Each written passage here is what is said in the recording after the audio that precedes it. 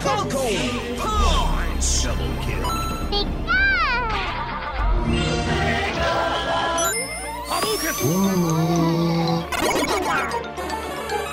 Five, four, three, two, one. Player one, ready, go!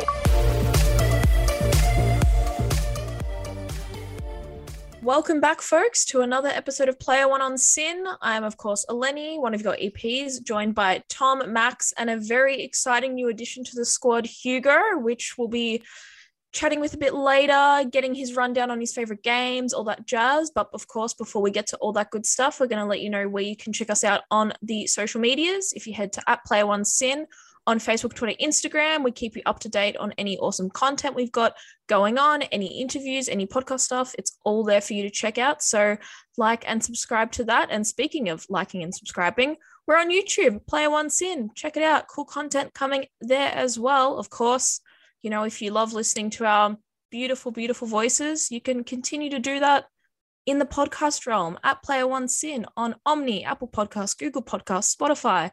It's all there. We've got the first episode of season 2, I should say, up and running for you to check out. But of course, you know, we do like to take this time as well just to make sure that anyone listening in, if you are struggling, are needing to reach out to anyone, there are some fantastic resources available for you to do so. Beyond Blue at 1300 224 636. Kids Helpline at 1-800-55-1800 and QLife Helpline at 1-800-184-527. Folks, we've got a lovely show coming up, some exciting gaming awards news, some fun segments, lots of news and drama always in the gaming space. And now for the news. Techland has announced that Dying Light 2 officially sold over 5 million units in its first month and that the sales are, quote, significantly growing each month. Sony's Santa Monica Studio animation director Bruno Velasquez, I think that's how you pronounce his name, confirmed via Twitter that God of War Ragnarok will be releasing this year, which is very exciting to hear. And also Sony, after its U-turn around closing the PS3, Vita and PSP stores in the summer of last year, has announced that game preservation is at the top of its list for this year. Announcing 340 games from the PS1, 2, 3, and PSP will be coming to PS Plus for PS5 soon. Additionally, Bethesda has released new concept art and music for their upcoming release Starfield. Now, the big news for this week, Sonic 2 is now the highest grossing video game movie of all time, which I am absolutely thrilled to hear. It very much deserves it by being one of the few watchable video game movies. So I really am very happy to hear that. And in sad news for video game movies, the Mario movie has been delayed to 2023. The inevitable march of Chris Pratt as Mario has finally slowed down for a bit, so that's actually kind of a relief to hear. Free classic Elder Scrolls games are going to come to Steam. The Elder Scrolls Arena, Elder Scrolls 2, Elder Scrolls Adventures Redguard, and Elder Scrolls Legend, Battlespire. And yeah, that's coming to Steam. Niantic has revamped Pokemon Go's Mega Evolutions, which I'm sure for anyone still playing Pokemon Go is very exciting. So that's good to hear. May the 4th, it's coming. It's nearly here. It's getting closer each day. Unfortunately, there don't seem to be many Star Wars releases on that day. The Kenobi series will be coming later in May, but that's exciting nonetheless. And on the topic of Star Wars, Disneyland has recently released Jedi Fallen Order Cal Kestis' lightsaber. So hopefully we might be able to see more of that character in the future, maybe in the upcoming Kenobi series or in other live action Star Wars shows or spin-offs. So that could be exciting. And now on to our new host, Hugo. What are the new releases for this week? Oh, thanks, Max. So no worries, only 5 new releases coming this in the coming few days. So for example, Wildcat Gun Machine. I know it's a very, very gripping title. It looks, all things considered, it looks pretty cool. I'll give you the brief rundown just quickly.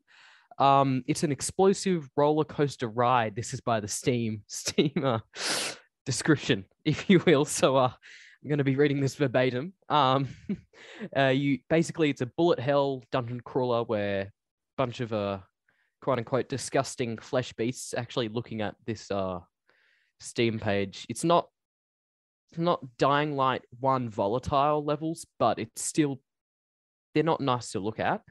But basically, lots of gear, lots of guns, lots of mech robots, and you know that they're really in with the kids when in the very first paragraph it says cute kittens. So Hey, I'm sold. But what consoles / devices is that one coming to, Hugo? that's strangely enough, it's PC, PS4, Xbox One, and Switch. Although I must say, surprised it's not on PS5. Bit strange, but I am, you know, you'd assume that if it was on the Xbox One, it'd be on the Xbox Series S, considering its cross compatibility. But yeah, that's coming out May the 4th, Star Wars Day, which is a little bit interesting timing, but you know, it is what it is. Next coming up is Best Month Ever, which is a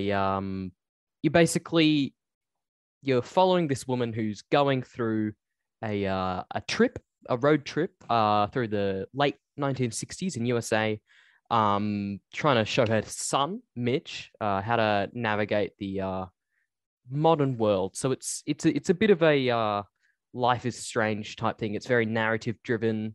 I don't think that gameplay will be paramount because but I don't know, to be honest. But yeah, it looks like a very interesting game, and you know, people who are really into story driven games will be really into this one.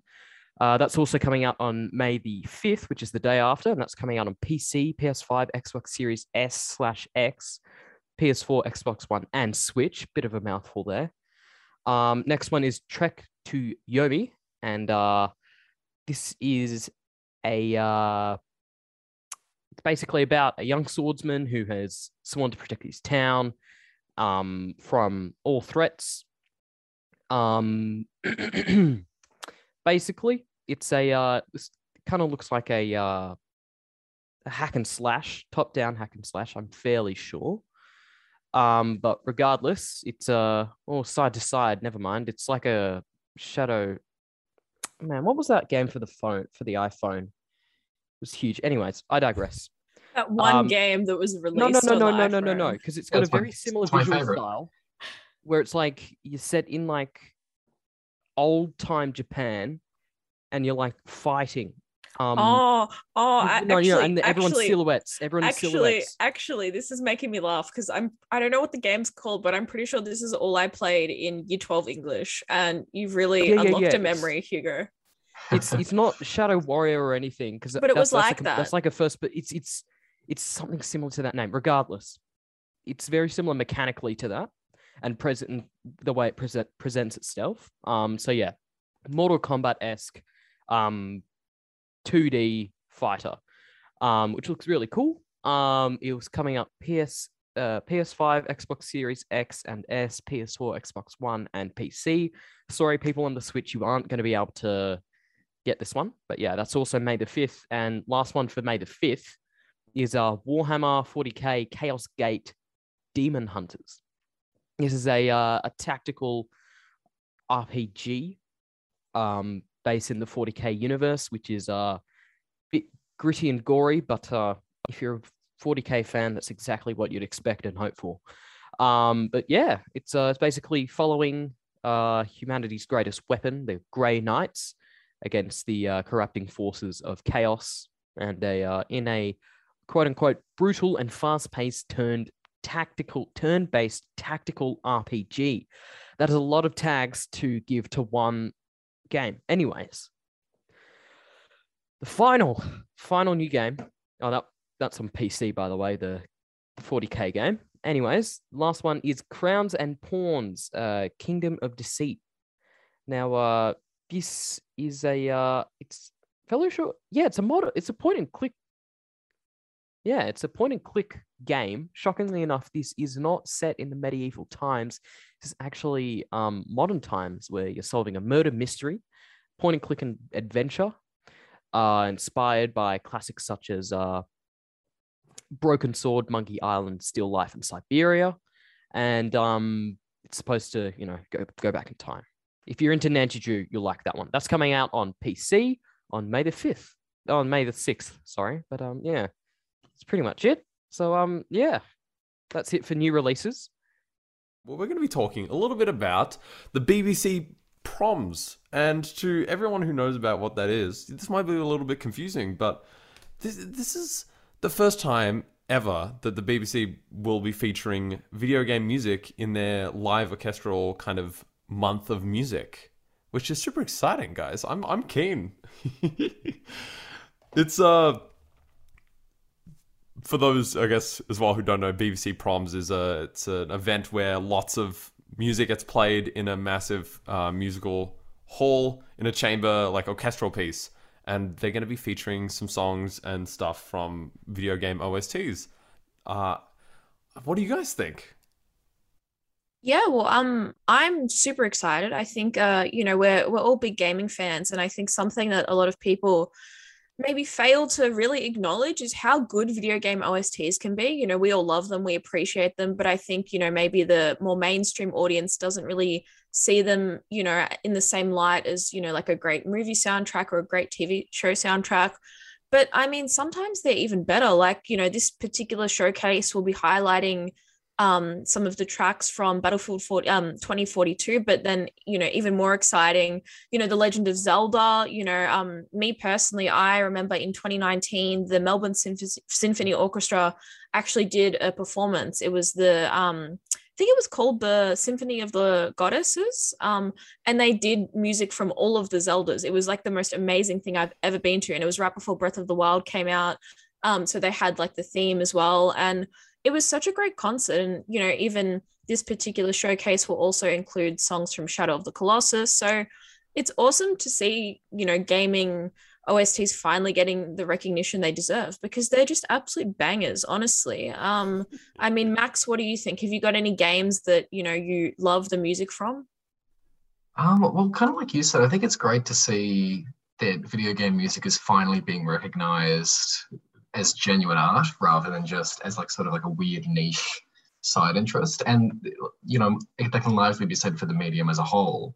So I think it's actually quite interesting to see that it's finally, pretty much at that point where it is very mainstream. It's very much accepted by everyone at this point.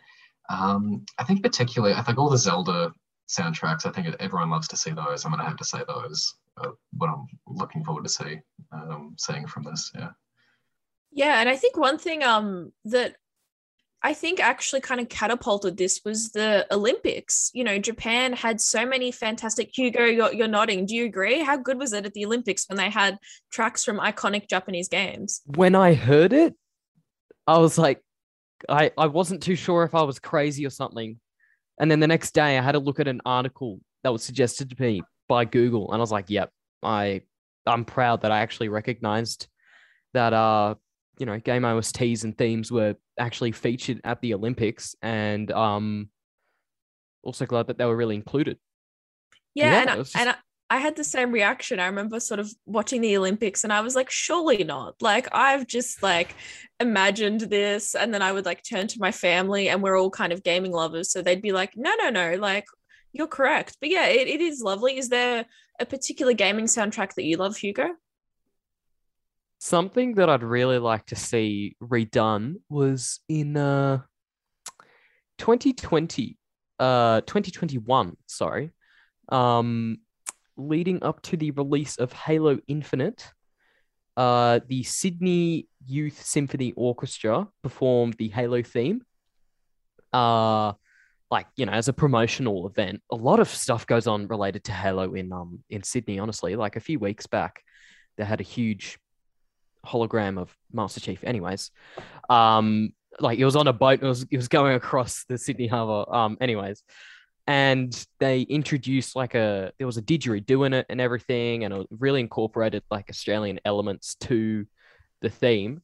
And I think that Halo just has some of the most recognizable soundtracks. Although I would prefer it if that was headlining it and actually included instead of 2042's theme, because it isn't my favorite theme out of them. I'd say that they would be better off doing Battlefield 5's theme or Battlefield 1, because it's a lot more orchestral and would suit the theme of the event a lot better in general. But yeah, it's super exciting in general. So yeah, I'm super hyped to watch it you know, I'm not going to go there by any time.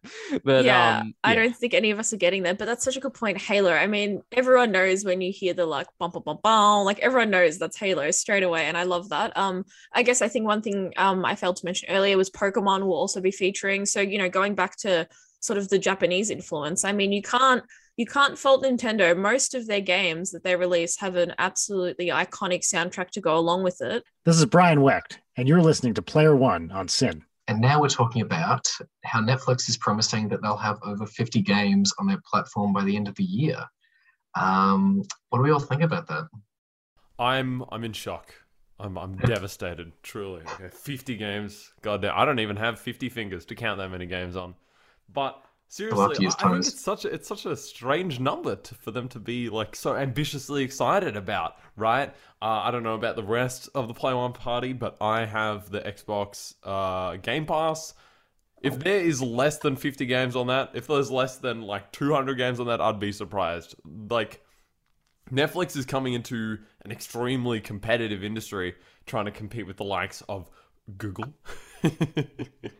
and of course Microsoft's Game Pass, and now coming up with the PlayStation Premium things. I'm really nervous to see what they think they can do with this, especially after the whole mess of shutting out people from password sharing, and then also closing all the animation studios, and there was something else they decided to do. I can't remember. Oh, they're gonna play ads. They're going to play ads on Netflix. Can't wait for an ad break right as I'm about to go mining and crafting. But speaking of mining and crafting, I actually have played games on Netflix. This is a little known fact. I've played Minecraft Story Mode on Netflix. You can do it. You can go check it out right now if you're still subscribed. They have a bunch of choose your own adventure games in quote marks, and Minecraft Story Mode made its way onto that. We also had the Black Mirror one that was kind of their huge push when that started coming out, but there's I think there's one with Puss in Boots, and I don't know Netflix. I'm not feeling good. I have no faith. Does anyone have any more faith than me? Please. Well, I was going to say, like, in relation to what you were just saying, that they've technically already done this. If you want to classify, like the Minecraft Story Mode or the Black Mirror Bandersnatch, which was great by the way, as the game, even though they're more just sort of like, they are basically just like movies, like in the same way that like all the Telltale games aren't really games. If they're going to do that sort of thing, they can count that as a game. The QuickTime events. It was just. It's basically just, if you really like the dialogue option in Dying Light 2, and there's only 2 options the entire time, and you want it to be the entire experience. And the game's going to end the same as well. And you're doing it for a child's game? It was fun. I had so much fun, okay? It was a lot of fun. Lots of laughs were shared, mostly at the game. But Netflix actually owns a bunch of video games not on the Netflix platform as well. Fun talking about Stranger Things before. We were talking about the seasons, but there is a game for every season of Stranger Things at the moment where they were like, oh look, we're updating the game with the updates that video games would have received at the time. None of them are on the subscription-based platform. Maybe that will encapsulate what, 4 of 50. So that ticks 46 more boxes to go on what games possibly Netflix might have. I'm very excited. Well, I guess one thing to note is the sort of the context of this is at the moment currently, Netflix users have access to 18 games. So it's not necessarily that 50 more are being churned out in the next 6 months or so. It's more that by the end of the year, they're thinking that they'll have around 50 games. And this estimate was told to an anonymous source, told this to the Washington Post.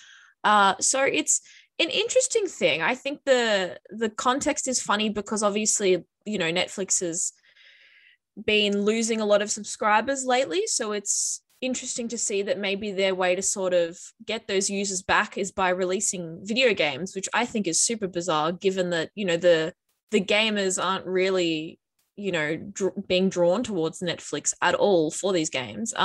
It's interesting what you said, Tom, about sort of Stranger Things and those types of games, because I am curious what you all think in terms of the types of games they're going to release, what they could focus on. Like you said, Tom, there's already 4 Stranger Things games out. So do we think that, maybe there's going to be some sort of collaboration between The Witcher, something like that? Will any of the animated shows that they've got going on that they haven't cancelled yet have gaming adaptations of the sort? What do you think, Hugo? It makes me so confused because if they want to have like actual games on Netflix, then they can't keep it app based, I don't think, because you need a console, right? You need a, if you're, okay, let me start from the top. If you are going to run Call of Duty Warzone, you need a pretty chunky computer or console, right? I'm not saying that they're going to add that to their subscription, but we can only hope. You need something to run it, right? With things like the Minecraft story mode, like choose your own adventure, point and click stuff, that's like you just select something. That's basically just a phone game. So if they're planning on adding basically like mobile games to Netflix, I mean, that could theoretically work, but I don't see how they're going to get like actual games onto I think Netflix. What you're proposing is the idea that this is becoming dangerously close to Google Stadia. That's what I was actually about to make that situation. Like a studio. It's very similar. Think about it, right? Yeah. A big corporation, right? Knows nothing about video games besides handing off one of their IPs off to a different studio to do what they want with it. They want it to loosely follow the story. And if they do that at the end of the day, then they'll okay it, right? Big corporation, Google, Netflix, all right? They don't know what they've never made a game in their life. They don't know a thing about the video game industry besides what their little kid tells them. Well, right? actually, technically they have, but for sake of argument, just... Hey now, they can't just come barging in. They can't do that. Don't come to the Google Stadia, okay? The Google Stadia is a work of art here at Player One. Anyone who's tuned in before knows how much we love the Stadia. We've never made fun of the Google Stadia ever. There's no such thing as a Stadia Bell. We've never made fun of Google Stadia and all 4 of their users. We've never done that. We've never done that. But hey, Netflix, good luck to you. I do agree with you, Hugo. I think, it'll be interesting to see what directions they're going in, but good luck. Maybe some great games will be released. And now, folks, some very exciting news. We love covering gaming awards, but this is even more exciting gaming awards because it is a brand new sort of awards list that was specifically focusing on LGBTQ plus representation in the gaming space, which is something we love to see, something we want more of, and it's great to see an awards list dedicated to celebrating diversity and inclusivity in the gaming space. So fantastic, steps forward. Some great games won as well. Some of my favorites. Game of the year, obviously very exciting. It went to Life is Strange True Colors, which absolute ripper of a game, in terms of diversity representation. It's one of the best I've ever seen. So safe to say it won a lot of awards. For this particular list. Gaming Magazine Readers Award went to Resident Evil Village, which I think we all know is purely because, of Big Scary Lady and, the awakening that she had for lots of people that was covered all over the social media. Hugo, you're a fan of that game? Oh, it was also just a good game in general. Well, it was. Besides Lady D, I think it was a pretty good game in general. Hence why I was there. No, it was a fantastic game. I loved the game. I just loved that. Because I played it, and I guess because I'd gone into it and she'd gotten so much coverage, I kind of thought that she was going to feature throughout the whole game. So I very much so laughed. Not trying to spoiler warning. She's only like 1/3 of the game. Yeah, which is still pretty good. It is, but if that, which made me laugh. I was like, it's funny, when you get a game and what people pick up from it. But lovely. Authentic Representation Award went to Life is Strange True Colors. Best LGBTQ Character Award went to Alex Chen in Life is Strange True Colors. Fantastic protagonist. Absolutely loved her. A bit of bi-representation. We love to see it. Best LGBTQ Indie Game Award is very exciting because it went to Unpacking, which is an Aussie game, Aussie developed. So we love to see some Australian developers getting some awards, getting some accolades. It's fantastic. Some of the other categories were LGBTQ Streamer Rising Star Class of 2022, LGBTQ Streamer of the Year, went to AIMSy. So it was just really fantastic to see a list of awards specifically looking at highlighting, this group of people, not just focusing on, games, but also, media or influential people who identify within this community. It's fantastic to see. It's such a growing thing, and great to see a particular magazine really, really single them out and highlight them. Tom, were there any big takeaways, any games or any awards that you thought love to see it? Oh, you're setting me up. You just know how excited I am. Okay, I was super glad to see that Rainbow Six's own Fluke won the esports representative, and just an icon in the industry and someone I find hugely inspiring. I was so glad to see them, and also R6 just get a little bit of time in the spotlight. Definitely deserved, and I mean, it brings a smile to my face talking about it right now. No, I love that, and that's why it's so great to have these awards. People like that, or just individuals that wouldn't usually get sort of a direct spotlight. It's fantastic to see, and we do love it. Hugo, any particular awards that stand out for you? Any winners that you thought, wow, that's awesome? I think you already know mine. Resident Evil. What? No, other than that, I'd have to say really happy about the Indie Game Award, because it's kind of, recognizing the fact that although Australia is like really underrepresented in both like a video game sense, but also an esports sense. Like I challenge you to find one Australian player who's been in the recent Pound Town Smash Bros tournament, and there was people all over the world, like France, Europe, just in general. But regardless, it's really showing that we actually have a chance in this industry, kind of like how Untitled Goose Game absolutely took the world by storm. Unpacking's done it in its own way, and it's just an absolute joy to see the industry in this country take off when places like Europe and the US, it's just absolutely dominated by them. So yeah, it's really great to see. No, absolutely. And it is one of those things, I've done some coverage on Player One and done some coverage externally, but the gaming development scene in Australia is a growing thing. The government's really backing it. You've got places like, we're a Melbourne-based organization, so you've got Film Victoria, who do a fantastic job of offering grants to local developers. Screen Queensland does a fantastic job as well. So I love that you highlighted that, Hugo. Max, want to take it away with your thoughts on these awards before we head into a lovely tune?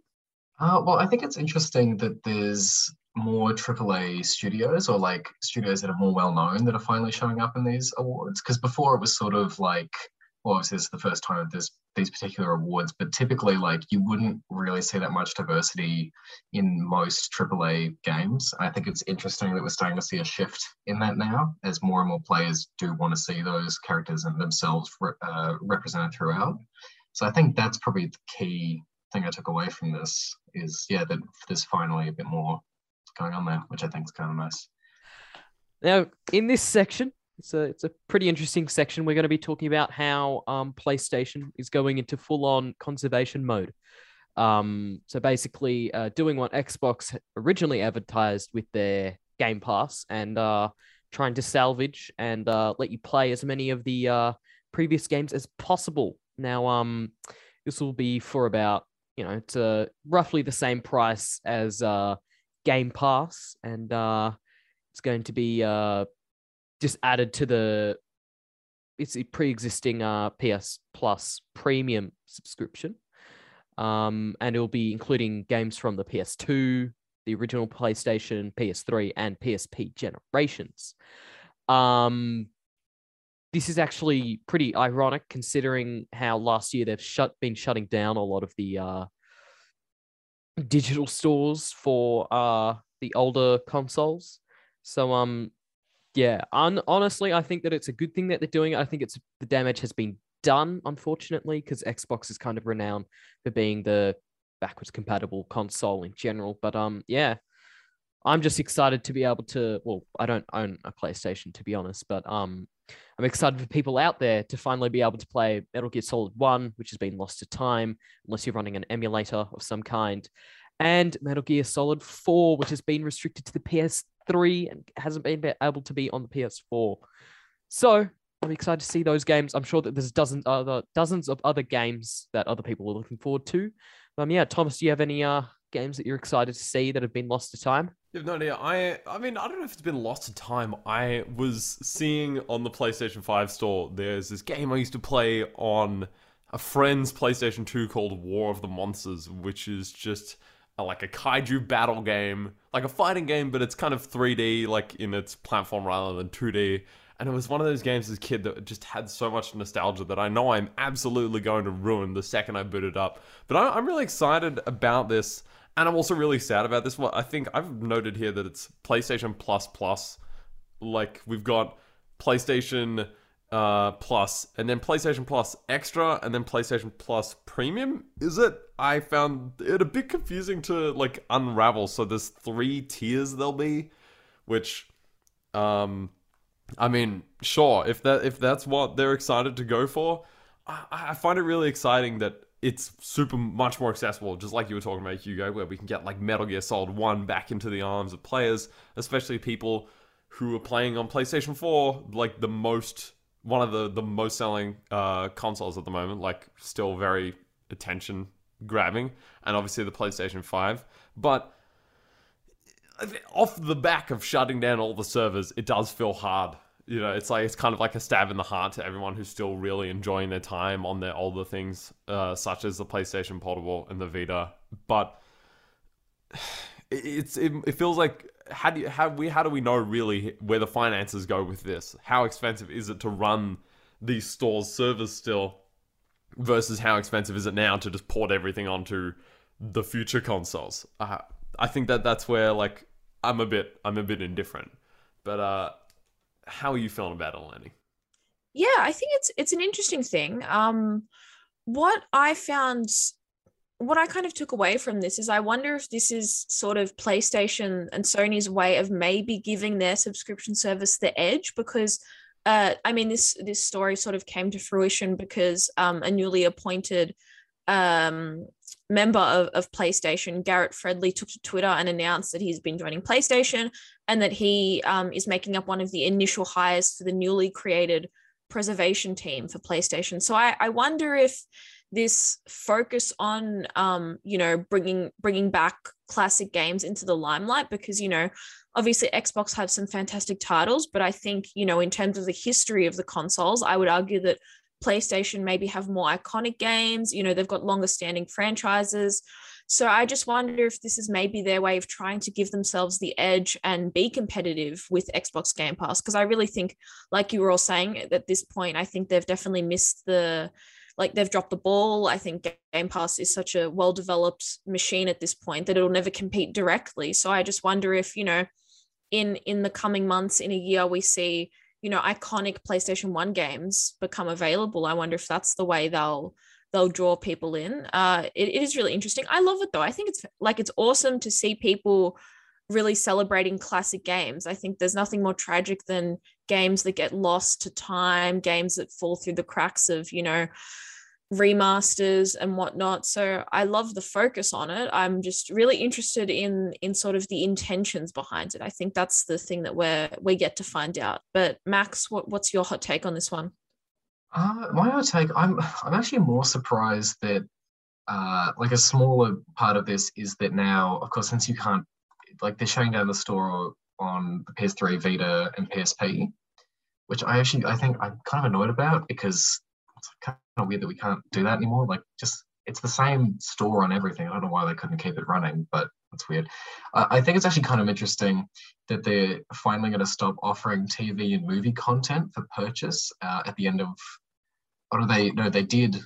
They stop, they're stopping that as well, which I think is funny because I've never seen anybody ever use that. and I wouldn't trust anyone who rents their films through the PlayStation Store. That's just weird. But I don't know. I like I said, like we've all said, it's great that these games are going to come back, but I'm annoyed that the store is going to be shut down because it means that especially for a console like the PS Vita, which already has issues with how expensive physical games are, it means that system is even more exclusive and harder to use now as well, which I think is a really unintended side effect of what this is going to end up doing. Because I love the Vita, but of course didn't do well. But it's all good. I don't know. The whole thing's just kind of weird though. Hi, I'm Dan Golding, a video game composer of Untitled Goose Game and others. You're listening to Player One on SYN. And we're going to be talking about video games, one in particular that has a very special place in my heart too, Wolfenstein 3D. That's right, it turns 30 on May the 5th. This game means so much to me. I'm a huge Doom fan. I think I've made that pretty clear. But I love all Doom-like shooters, and Wolfenstein 3D is one of those games. And for me, I never used to know about Doom, despite it being something I love so much. I found my heart first in Wolfenstein, and I thought, it'd be so cool to stream this game. I'm such a cool 16-year-old. And I would spend every night trying to play this game on the hardest difficulty, thinking so many people would think I'm so cool. And I just fell in love with this, like, diesel punk kind of aesthetic mixed with World War II, like, art. I don't know. Wolfenstein 3D. Wolfenstein as an overhaul. Like, I love you guys. And I like that it's quirky and you get to end Nazis. I wrote end instead of some maybe more intense words. 30 years, wow. The gamer word.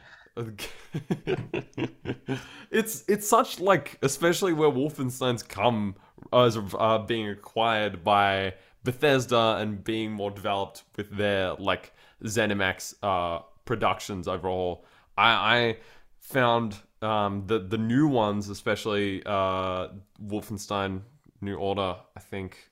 The names always confuse me. But they really cemented themselves as, hey, we can have a story that's about the old kind of themes of World War II, but also tell a very relative and very relevant, is what I meant, story about, like, political themes and bigotry. Wolfenstein might not be so subtle with its themes, but for me, I don't know, it's always been something that I appreciated so much. Yes, Eleni, what did you think about Wolfenstein? Well, I think it's amazing because you look at, what it really is, and it's probably one of the most famous and original first-person shooters. And I think, you look at the genre now, it's, it is what it is. It's one of the, most popular sort of gaming types there is out there. So it's amazing.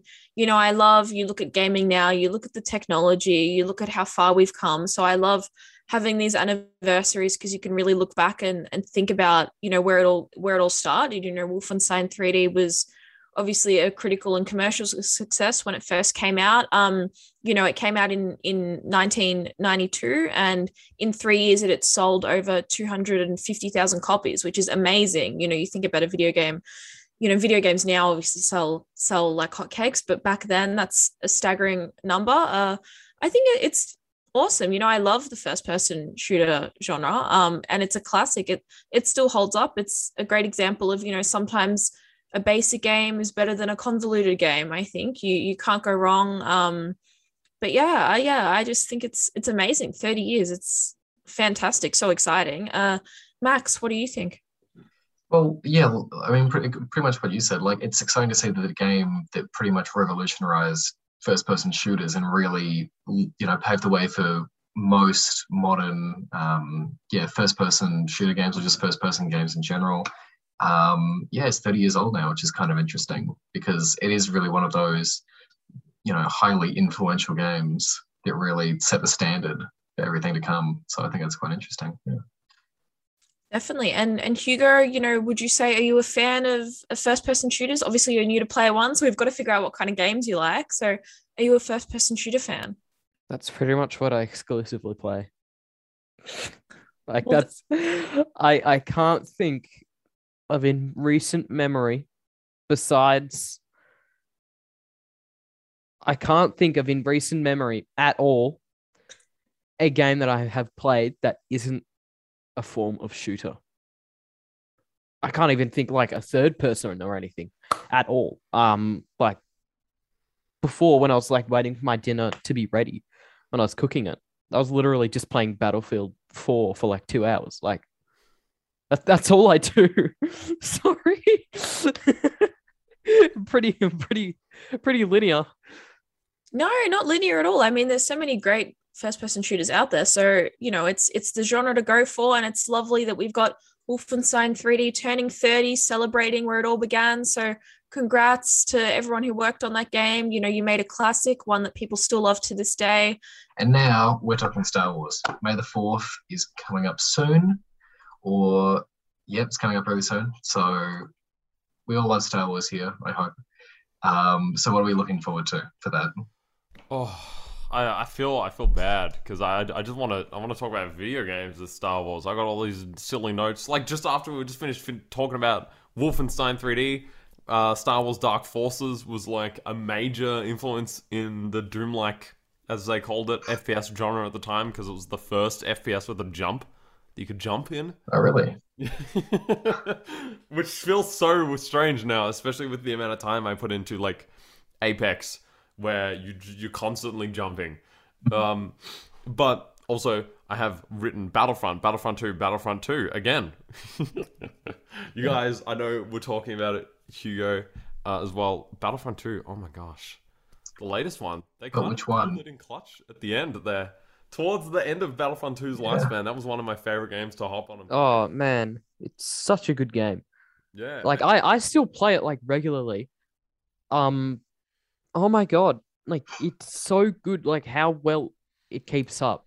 And although, they're not supporting it anymore, which is, really sad, the amount of work that DICE put into that game, and if you look through the development cycle, like it got a lot of content and it made the game really good. At launch, bam, really bad. Not a lot of people liked it. Like a lot of people left, understandably. I think even it's then it was the beta launch that actually upset the most people. Well, yeah, and I'm drawing a lot of comparisons between Battlefront 2 and Battlefield 2042. Although I think with Battlefield 2042, yeah, DICE. Which DICE is and EA. No dice. Although I think that they've already Dicey. I think that they've already cooked that one. I don't think that there's any coming back from 2042, and it looks like that it took them 6 months to make. Yeah, anyways, but they made it come back from Battlefront 2, so it is possible. Yeah, that's what I'm saying. It is possible. Yeah. If we come back in 6 years' time. It kind of makes you think, if Battlefront 2 had have released this way, how much better it would have been, and people actually would have kept playing it. That's better. Oh, I mean, I still, like, even on release, I was playing it a lot. I feel like maybe that's just because I'm too much of a Star Wars suck-up. I found myself getting so engrossed. The Star Wars CGI look and, like, the special effects look is something that they replicated so well in-game, like explosions and, like, space battles. I was like, wow, I really feel like I'm in a movie right now. Even when you're on Naboo, right, on Galactic Assault, yeah. When you're walking through the courtyards outside, there are like millions of pigeons like flying around. And that's the thing. That was like one of the main defining things. I know. I know. And like there are so many just details from it that that really pays homage. Like even the clone voice lines, right? If you win on Kashyyyk, right, in Galactic Assault, then the clone commander at the top literally says, just like in the simulations, which is a reference to the original Star Wars Battlefront. And like there's so much charm and like effort like put into how it. All the clones, they have almost all the main popular clone like outfits. I know. Like they've got Captain Rex for the infiltrator and stuff. There's so much care and time put into it. You can really tell that if they just there was eventually. Yeah, I know there was eventually. Eventually. And it took them a while to get there, but you've got to appreciate how far they took it and where it got to and how it's kind of universally now known as a good game, although it's kind of going downhill considering the fact that it's not supported anymore. Well, another game that EA released recently with Star Wars was Squadrons. I don't know if you guys had the chance to play that. I have it installed, so I got it for free with PS Plus, and I'm yet to play it because Same. I've got it. VR. In VR, that game is spectacular. If you just want to hang out in a ship, there's something I noticed when you're sitting behind a PC and you move your mouse in a flight sim, kind of getting ready. But in VR, you can turn your head fully around and like move the ship with it. It's just something that like really, it sat with me. Okay, I'm going to throw another one at you. What about Knights of the Old Republic? I didn't play that. That was like a bit before my time. Yeah. We got Star Wars Jedi Fallen Order. Yes, played that. Loved that. Thought that was great. SWJ. I got that wrong. Yeah, I love it.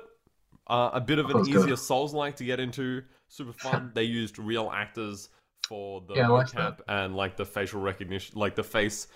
So, maybe we might see some of those characters come up in Star Wars. But, that's just me getting very excited about all that kind of stuff. Thank you. So we were just talking about how Star Wars Galaxy's Edge is offering up a bunch of replicas of things from the show, from the TV and the movies and everything for purchase if you go there. Which, as we raised the question, is it worth, would we want to do that, or would we want to make our own? And something I really thought about is so interesting for these exclusive purchases is you have to go to Disneyland. I only thought about this. You have to go to Disneyland, Anaheim, or the other one, Orlando, where it's these highly expensive experiences, and then you also have to pay a massive premium to get these products as well on the side. So I think in the end I would say no, but Star Wars Galaxy's Edge is a fantastic experience. People have been saying that they get to go in and have fun and celebrate all things they enjoy about Star Wars and immerse themselves in a simulation, I guess, it's like role-playing in Star Wars, but at Disney World. And it got me thinking about the time I went to Chicago for Star Wars Celebration, where they had a bunch of props set up for that kind of experience there, but they also had some things for upcoming VR Darth Vader games, which this is back in 2019, 3 years ago. No, 4? 3. I can't count. 3 years ago. Thank you. You guys got his fingers up. I'm counting them. And I'm really excited about all the games that we have that might be coming out. Now, EA lost their deal. They're no longer exclusively the only people who can make Star Wars games, which is funny to me. I'm sure most of you guys in studio could agree. That was clearly just a money deal. No one actually had a thought about that. They're like, oh yeah, EA, respectable video game makers. Sure, well, you guys could be the only ones who do good things for this. EA's been getting back on their feet a little bit recently, but at the time, definitely a bad move. So we're seeing some new stuff come out. We're going to get Knights of the Old Republic remake, which before Max and Hugo, you said both before your time, but I was wondering, Eleni, you might have had the chance to have played Knights of the Old Republic. Yeah, I have. I mean, I it makes me laugh because we're all quite similar age. So in terms of age contributing to if I have, hasn't really, but I do have an older brother, so I have been exposed to a lot of games before my time. I mean, in terms of sort of franchises that have iconic games throughout the years, I think Star Wars has got such a good history of great games, and I think it's awesome to see that now they're sort of starting to come back to that status. I mean, obviously, with Disney having acquired Lucasfilm way back whenever they did, we saw the new trilogy come out, all of these great new TV shows. So in terms of the Star Wars content, we're seeing so much more of it. But yeah, give us some great games. That's all I really care about. I love a good Star Wars game. Like BioWare and EA Studio finally getting maybe to go back to something that they felt good about. Whereas we've had recent failings in the Mass Effect. Actually, you know what? That being said, I didn't get to come back to the Mass Effect remakes, so I can't say anything about. But I know Andromeda was a bit. Look, let's not go there. If anyone who's listened to Player One knows, the Mass Effect trilogy is my favorite gaming trilogy, and they also know that Andromeda is the most heartbreaking gaming experience of my entire life. So I'm not going to subject the listeners to my sadness at this time. We're going to focus on happiness, which is May the 4th, celebrating Star Wars. Before we go, Max, anything you want to talk about Star Wars related? Star Wars related. I mean, I don't know. I do love Star Wars as well. I think I'm really excited for the Kenobi series coming up. That's exciting. Because Hayden Christensen's also going to come back, so hopefully he can sort of redeem himself, at least in the fans' eyes. After the prequels, Ewan McGregor's back, but most importantly, the soundtrack will be done by John Williams, which I think is very exciting. He's done all of Star Wars, and it's great to see he's back for this, and that's what I'm most excited about.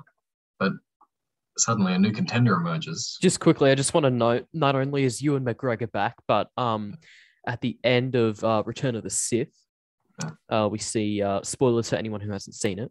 Sorry, it's You've only had like 15 years to catch up on it. Well, Revenge of the Sith as well. Yeah, Revenge of the Sith. Look, man. Disappointing. I'm disappointed. At such a festive time of year too. Sorry. Anyway. When Obi-Wan Kenobi hands the young Luke Skywalker off to the Uncle Owen and Aunt Beru, I think their name are, they've actually got the original actors from Revenge of the Sith to be here again. So yeah, I just thought it was pretty cool. Anyways. No, it is lovely. It's great to see them back. You know, I always liked Hayden Christensen. I think he got a bad rap. I would not blame those films on him. So I think this will be awesome because everyone obviously loves Ewan McGregor. I think Hayden Christensen will get his sort of redemption arc, if you will. Not so much the character, but just him as an actor. I'm really keen. We've been talking a lot about Star Wars, and that's got me thinking about my favorite Star Wars, the prequels, guys. They're the best, okay? Frankly, they're all I ever wanted, all I ever needed, and they were at the right time of my life. I was just a little wee baby, and they inspired me so much to be the person I am today. But really, we're a video game show. I should stop talking about Star Wars. Maybe I should open the floor to talk about prequels instead for games. Maybe ones we want to see. Maybe ones we've loved. Maybe ones we've hated. Okay? I'm thinking, Max, do you have any prequels that they just live somewhere in your brain rent-free? I do. What I really want is a BioShock prequel. That's like, that'd be fantastic. They sort of hinted at it in the DLC for BioShock Infinite, which is sort of like a taste of what the BioShock prequel could be. And if they made a full game out of that, especially with the new Unreal Engine 5, all the water stuff, that would just be absolutely perfect. I'd love to see it. That's actually such a great quality opinion to have right there. Look at you go. No, it is. You've just become my favorite Player One team member because I just think it's like ridiculous they haven't done it. Like you said, Burial at Sea was a great taste. Like I love that DLC. It was fantastic. But you know, you could have the period between, you know, the downfall of Rapture and then, you know, the beginning of BioShock 1. I would love to see it. It's, you know, one of my favorite most underrated characters in gaming is Bridget Tenenbaum, who was the German scientist who sort of experiments with the big daddies, the little sisters, and then in BioShock 1, you know, she ultimately grows a conscience and helps you sort of heal them if you want to. So I would love to see sort of, you know, a BioShock prequel that focuses on figures like her, like Andrew Ryan, so many rich characters. It is a great answer, Max, and another great answer, and one that has been reminded of thanks to Tom's mention of Mass Effect earlier. I would love a Mass Effect prequel game. I know obviously we're getting a new game, which I'm very excited about. It's in development. But I've always been really fascinated about the idea of having a prequel focus on the first contact between humans and aliens. It's something that's spoken about largely throughout the trilogy, particularly, you know, within the human and Turian dynamics, because it was a very I guess less than friendly initial greeting. I think that would be so cool, and I would love, you know, I love the Mass Effect universe. Obviously, I love the RPG elements, but I think it would be really cool to just have a more linear action shooter that would focus on that first contact between humans and the other races in the Mass Effect universe. I think that would be cool. One quick prequel I do not like is Gears of War Judgment. I love Gears of War. Love the characters. Was kind of keen to have a game focus on Baird and Cole. Did not like it. Was ridiculous. Was way too hard.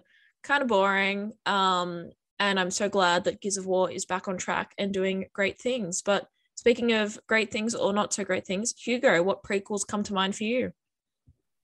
You know, I was originally going to say Undertale because, you know, it's widely seen as one of, you know, the greatest indie games of all time. And it's for a good reason. I've actually played through like 35% of it. And then that was on my laptop before I bought a PC. And then I bought and built my own PC. And say there's no cloud saving for Undertale. And I didn't want to start a completely new save. So it's just been kind of sitting there collecting dust in my Steam library. But got me thinking, because I'm very much a first-person shooter man. One game I'd like a prequel to, Left 4 Dead. How did the green flu get that bad? Who made it? How did it come to be? Why is it so infectious? How did it move to America so quickly? What's the rest of even like a game that documents the effects in a different country? What's going on over there, you know? It's I do like the idea of like a Left 4 Dead, like like all across the world have different like levels and like like Australia, Europe, like that sort of thing. If there's one thing that I'd like to see from that franchise is it a new game? Because that as well. I was actually about to say something related to that, is because Valve, like, even though it's primarily like a relatively silly, like, you know, zombie first person shooter, it's got a lot of depth to the story and the characters. Because they have to make 4 characters that are recognizable, likable, and all that. I'd just like to see it elsewhere. I think that's such a great opinion. Honestly, I've been thinking about it a long time. I've settled on it. I think I want a Stardew Valley prequel. I want to know all about the grandpa. I want to know why the bed's so weird. That's what's on my mind. Who created the cursed tools? Okay, it's so above me, but anyone who's tuned in before would know what time it is. It is, of course, time for the quiz. Now, you know, I was quizmaster last week. The honor was transferred over to Connor and Dem. Unfortunately, neither of them are here, which means I've taken quizmaster privileges back. So I apologize for the listeners who are probably sick of me doing these quizzes. But anyone who hasn't tuned in before to a quiz, the way it works is I'll read out the questions. We've got 8 in total. If you know the answer, my fellow Player One crew, you just buzz in with your name. Whoever I hear first gets first dibs. There is a theme this week, so bonus point to anyone who gets the theme. But before we get into the bonus points, we're going to get into the first point. But before I do, can I just have a quick practice of everyone's buzzers? If you could just give me your name. Hugo. Tom. Max. I said it didn't register, Max. I mean, that isn't a good sign. Yeah, I'm not backing you this week either, Max. It was too quiet. Whoops. But all right, question 1, folks. Who developed Half-Life 2? Oh, Valve. Max. Oh, fuck, I've got to say it. Oh, no, I said the... Max, what's the answer? Valve. That is correct. Hugo, I know you're new to this, but, you know, we've got rules. You've got to abide by them, and that's okay. It's the first question. It's all right. You were correct, so that's good. But the point is going to go to Max. That is correct. Of course, Valve did develop Half-Life 2. I came up with that answer all on my own, by the way. You did. Had no help at all. That's no. I'm really backing you, Max. That was the most incredible part, really. Yeah. I'm really backing you, but Thanks, man. All right, another question up for grabs. Question 2. In BioShock Infinite, there is a moment where Booker picks up and plays the guitar while Elizabeth sings. Now, what is the song that she sings in this scene? That is actually a really good Never played BioShock. question. Because I love BioShock Infinite, and now I'm annoyed that I don't know this because that game, I absolutely love it. I actually don't know. Well, Tom? I'm gonna guess it was Old Town Road. If only that would, if that was the answer, it would be the greatest game ever. And I would have got made. the point, which is really what I came for, but no, I haven't played Uh, Infinite either. I'm gonna take Hugo. I'm gonna take an educated guess.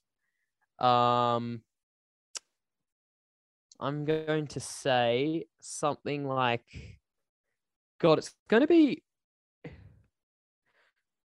Ring of Fire by Johnny Cash. No, that's actually a great guess. I like that guess. But no, Max, any answer before I Well, reveal? it's especially difficult because Bioshock Infinite has a lot of songs that are like from like the 80s or something. It So does. it really could be anything. It's a guitar. I'm gonna guess Wonderwall because that seems like the song you play on the guitar. Everyone does, so that seems a Womp little wow, womp wow. What is it? It's Will the Circle Be Unbroken? Oh, Yeah. Which is a song that features in the game. yeah, because that it makes heard of sense. it. Yeah, because that's like does. heavily in the first bit of the Exactly. Oh. And it's kind of a great metaphor for the game in general. But now, folks, all right, Hugo, I may be backing you here. We'll see. But question 3. The Halo franchise, of course, is a beloved Xbox series and has many entries in the franchise. Now, which Halo game has sold the most copies? Hugo. Hugo. Is it 3? Correct. It's not. It's 8. Or I was about to say it's either 3 or 2. No. 'cause 2 had an absolutely astronomical launch, but I think that 3 is more renowned as a better game.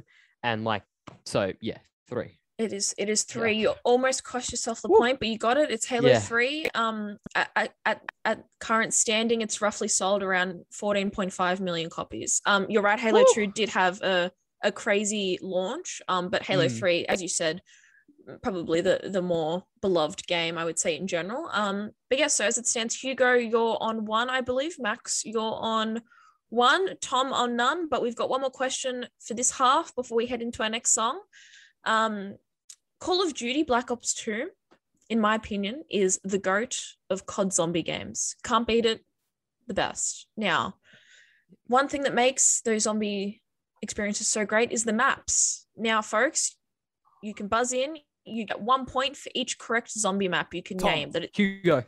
All right, Tom, go ahead. Transit, Die Rise.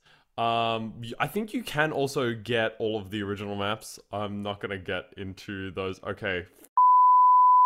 Oh, I'd started now. I've freaked myself out. There's Buried. Then there's also... Oh, Buried was the last to release? Oh, God. Mob of the Dead. Greatest map of all time. Agreed. Okay. Also released, are you counting Farm? Yes. Oh, okay, Town then as well. Do you count Diner for where you can play the like Yep. turned? Oh God. Also, I disagree. Black Ops 3 is the GOAT only because they re-released it with modding capabilities. Anyway, not the point.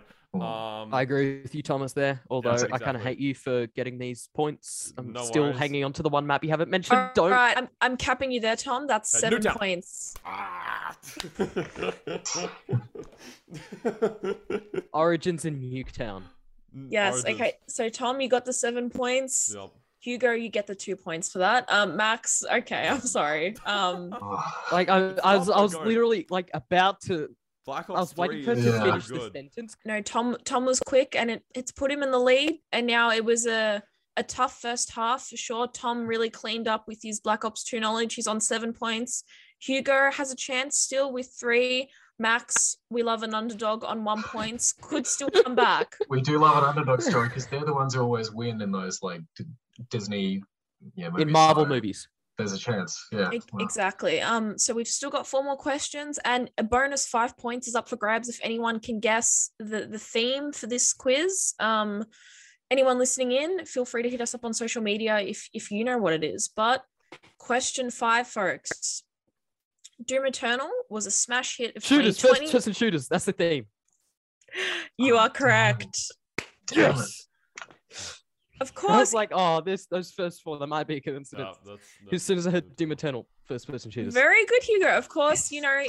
in respect to Wolfenstein 3D turning 30, I thought it would be a lovely way to celebrate that by talking about some of the more amazing modern day first-person Nice. shooters. So very well done. So that means you're in 8. the lead on 8. Tom on 7, I'm taking a Max. Doom Eternal point. Max, Alright, I'm sorry. well, I'm so we'll sorry, see. my sweet summer child. We'll see. But hey, I'm going to finish off this question because, as I said, Doom Eternal Smash Hit of 2020. I'm looking for the month that it was initially released. Tom. Max, go ahead. Because we love an underdog story. It was March, and it was the same day as Animal Crossing New Horizons. Do you know what the exact date is? I do know what the day was. 21st? It was March. No, it's March 20th. You know what, Max? I'll give you 2 points for that. You got the Yes. month and the date. There's So hope. Good get. Good get. I was Keep holding on to Yeah. hope. That I committed it to memory so hard after it delayed. Like I was like so ready for that game. I love that. The only reason I know that is because Connor has spoken about it all the time on the show about how he was the only person there for that game because everyone was there at the store buying Animal Crossing. So shout out to you, Connor, for sinking that into my brain. But hey, next Hey, I ordered question. it digitally. So. Anyways. Far Cry has of course had some great villains. What is the name of the villain in Far Cry 3? Hugo. Hugo. Isn't it Rise? It's like it's Bom, bom, bom, no. bom. Oh, Bum, Alright. bum. you know what the sad thing is? I know the name of the actor who plays the villain, who's Michael Mando, because he's in Yeah. Better Call Saul, but I don't know the name of the villain. Oh, it's So tip of Well, my sad. tongue. you've lost your chance, Hugo. So you're yeah, I you're, know. you're done I for know. this Yeah. one. Just trying to. You're right. Go Tom- Tom, Max. I Oh, really want it's, to know it. um, I feel like it's Tom Tom. Voss. Ding, ding, ding. Yes. Correct. Oh. Okay. I remember it because I always think Vase is his name. Well, no, very, very well done. It is not Vase, it is Yeah. Vars. Very, very Yeah. well done. A great villain. You were correct, Max. You know what, Max? I'm gonna give you a point as well. So Tom Because got I knew the one. actor, Because you Michael knew the Mando. actor. Yeah. Um, Max is getting all the pity points. Oh my I goodness. know, Yeah. I know. This is why I'm not a good quiz master. Racking it up. But all right, second last question, folks. Here it goes. After developing their final Halo title, Halo Reach, what franchise did developer Tom. Bungie Hugo. then? Tom. Destiny. Correct. I Pink heard baby, Tom, let's go. I heard Tom first. Hugo, that's Oh, how the you're world works. joking. I believe that means Tom has taken the lead on 9 points, if I'm not mistaken. Yeah, he's on 9. I think. 9. Yes, Correct. 9. Hugo is on 8. Okay. And Max, are you on 5 points? Winter Olympics, it doesn't really matter at this point. does Alrighty, it? there we go. But last question. Name the playable characters / classes in Borderlands 2. Tom. Max. Tom.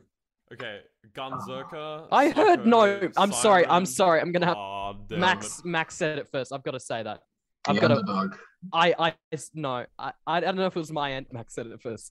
Well, Hugo, look, you're Yeah. not the quiz master I'm here, not gonna. buddy. Yeah. I know, but I You- just. You're out of control. We explained You in the have rules no at the power beginning. here. It's my ear that dictates who answers. So, Tom, Oh, Max, okay, I I'm heard sorry. Gunzerker. Yeah. Gunzerker, Mhm. Siren, Maya, Mhm. Krieg the Psycho.